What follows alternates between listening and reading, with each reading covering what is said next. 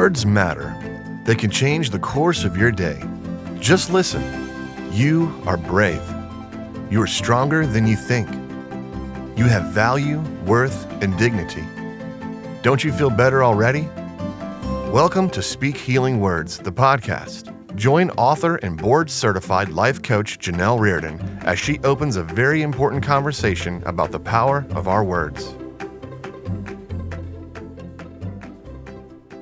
Hello and welcome back to Speak Healing Words, the podcast. I am Janelle, and I'm going to be your host for today's conversation. I've been away. I really have. My husband and I flew all the way down to South America to Uruguay, I believe they say, to spend time with our older daughter, Candace, and her novio, Jose, and to meet his family. You might say, how on earth did your daughter end up in Uruguay? Well, it is a long, beautiful story. Short story is, she has been a solo female traveler for a decade and happened to be in Norway and met this young man from Uruguay and hence fell in love, and there we are. So my husband and I took the long, arduous journey and fell in love with the beautiful country, the beautiful city of Montevideo, and the whole East Coast, and Jose Ignacio Beach, and Aden, I think it is, Eden, Eden, and met the most lovely, charming men and women and children, and was just welcomed with such beautiful hospitality and fell in love with many, many stories. So I came home with the Lent season in full force. So we're a little behind schedule, as I love this period of Lent because it leads us to the great hallelujah of Easter. And as a Judeo-Christian, I love this season of preparation. I grew up Catholic, so Lent for me as a child meant giving up candy. That's pretty much all I thought about, was I have to give something up that I really love. And so then on Easter morning, I got this humongous basket of Easter candy that I totally engulfed and had a massive sugar high. Now as an adult, as I look back and as I worship God in a Protestant faith, I now have a deeper, wider, broader understanding of what Lent actually is. Yes, it still involves sacrificial giving, giving up, fasting from things, so that you can turn your attention more towards God and the faith, towards prayer, towards looking at your life, being more aware of how you're living your life. And so I thought, coming back from Uruguay, I thought, I want to according to the calendar, we have 4 Wednesdays, so 4 weeks before Easter. Easter's really late this year, so it worked out in my favor. And so today we're going to just start a 4-week season, a little 4-week session on the inner life, on faith, on what does faith look like here in the 21st century. And I want to focus in on story. And hopefully we'll weave many of the stories of the beautiful people that I met in Uruguay, but also the story of Jesus and his 3-year mission here on planet Earth as the Son of God. Because one thing that I love about Jesus, one thing I love about this man, is that he loved story. Not only did he love telling stories, he loved hearing stories from ordinary men and women and children like us. And so I want to look at the power of our story in the 21st century. And I can't separate my story from my faith story. They're tightly woven.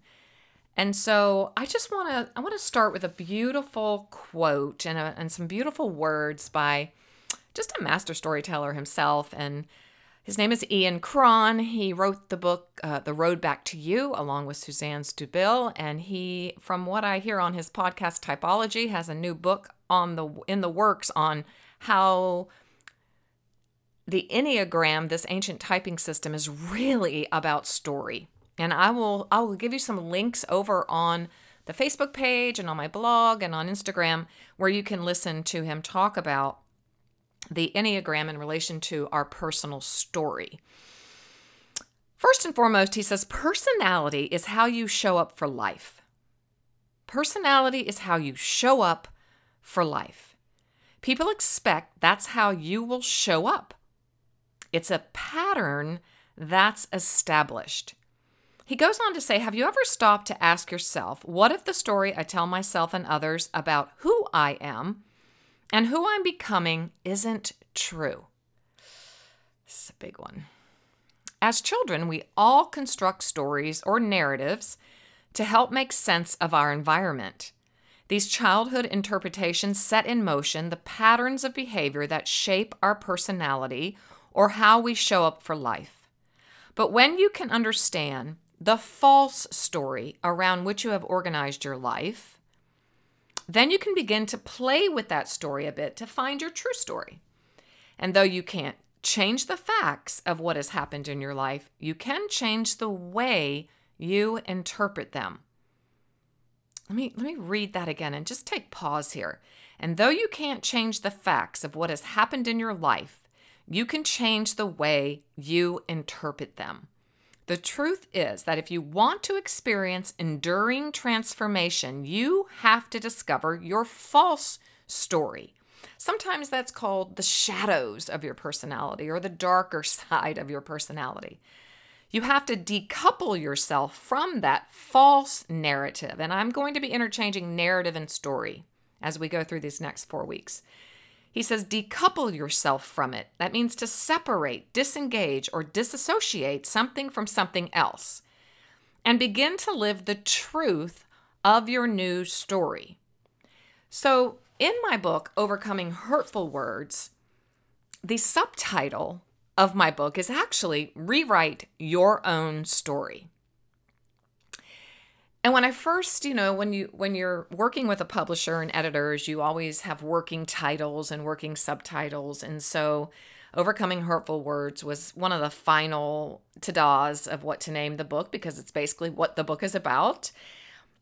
But they wanted to add this subtitle, Rewrite Your Own Story. And I thought, oh, I love that. Not only do I love that as a writer and an author, but I was a writing teacher for so many years. And so studying story was a really big part of my life. And so I love everything about the power of a human story. So to encourage people to be able to rewrite their own story was just so exciting to me. We can rewrite our negative, false stories. Sometimes we have to rewrite the stories we tell ourselves about ourselves. Sometimes other people keep us locked in a story, their story, or their perception of the story. Sometimes we hide our true story because of shame. I did that for years. We hide it. We're embarrassed. We're full of shame and guilt. And even when I've been washed with metanoia, the transforming power of God, and I have forgiven myself and other people I still have had a hard time really letting go of the shame. Sometimes families pass along stories they get bigger each year. Or sometimes they're false narratives. Sometimes they're a false narrative about us that we aren't that person anymore because we've done our work. We've done our heart work. And we're now living in a different story, a new narrative. And sometimes they're passed along without our consent. So stories, I just want to introduce to you today and to me, just as we move through the Lenten season and as we come to the great hallelujah of Easter, I want to think about our story, your story, my story. And perhaps there's a part of your story that you are ready to rewrite. You're ready to put away that false narrative, that false self. The beautiful spiritual director and spiritual guide, Thomas Merton, he writes this about the true and the false self. Every one of us is shadowed by an illusory person, a false self. This is the man that I want myself to be, but who cannot exist because God does not know anything about him. My false and private self is the one who wants to exist outside the reach of God's will and God's love, outside of reality and outside of life. And such a life cannot help but be an illusion. The secret of my identity is hidden in the love and mercy of God. Therefore, I cannot hope to find myself anywhere except in Him. Therefore, there is only one problem on which all my existence, my peace, and my happiness depend: to discover myself in discovering God.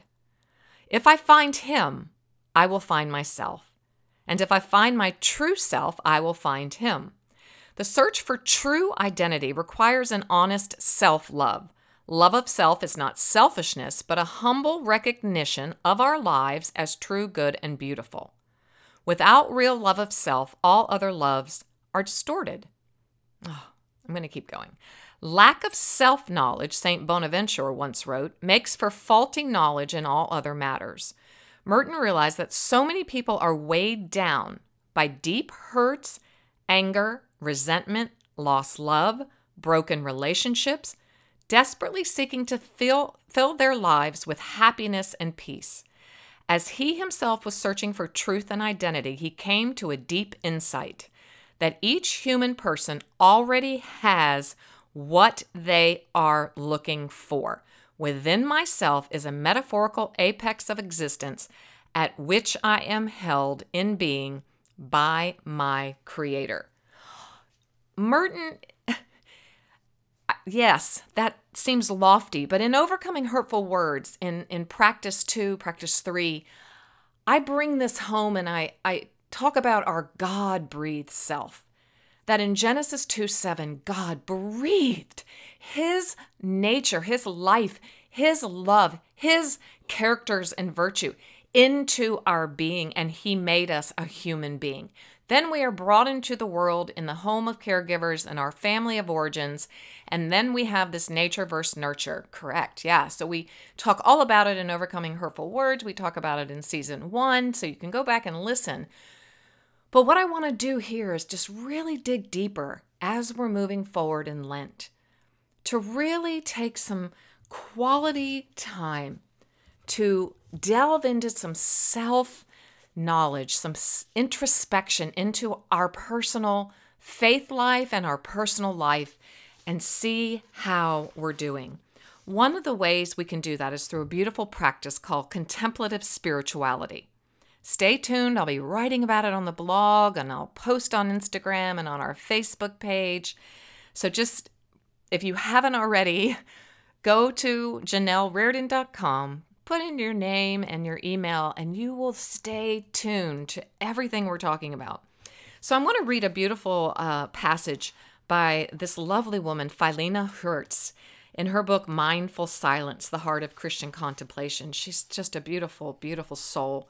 And she writes, contemplative spirituality is a way of seeing. The English word contemplation comes from the Latin contemplatio, which means to look at, to gaze attentively, to mark out a space for observation. Contemplative practices are those that create margin to pay attention to and observe our life. This assumes we have determined to take responsibility for ourselves. It involves some introspection, not for the sake of inner knowledge, but for the sake of living a more skillful life. With self-awareness, oh, please, lean in here.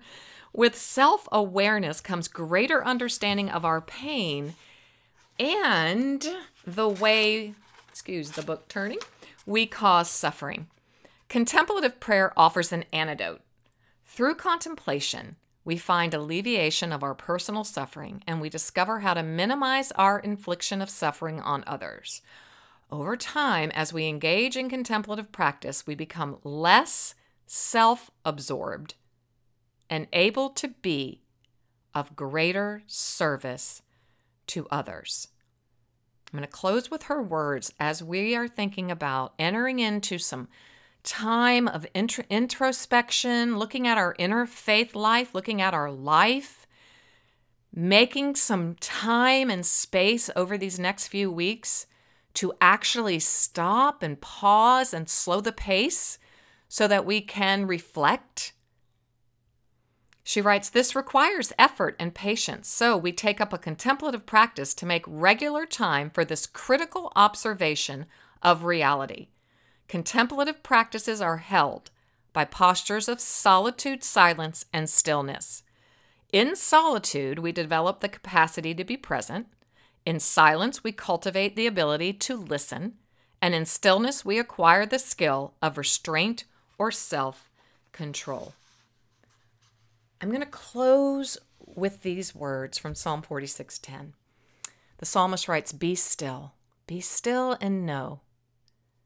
Be still and know that I am God. Be still and know God. Be still and know. Be still. Today's an invitation to stillness, solitude, and silence. Don't run away. Stay tuned. And we are going to make these a beautiful part of our spiritual life, because in doing so, we come alive. And we become a greater presence in our spheres of influence.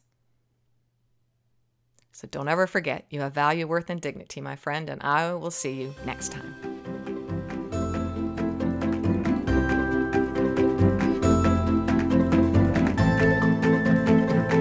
Thanks for listening today. It was great having you here. For even more great content and conversation, please join the Speak Healing Words community at JanelleReardon.com.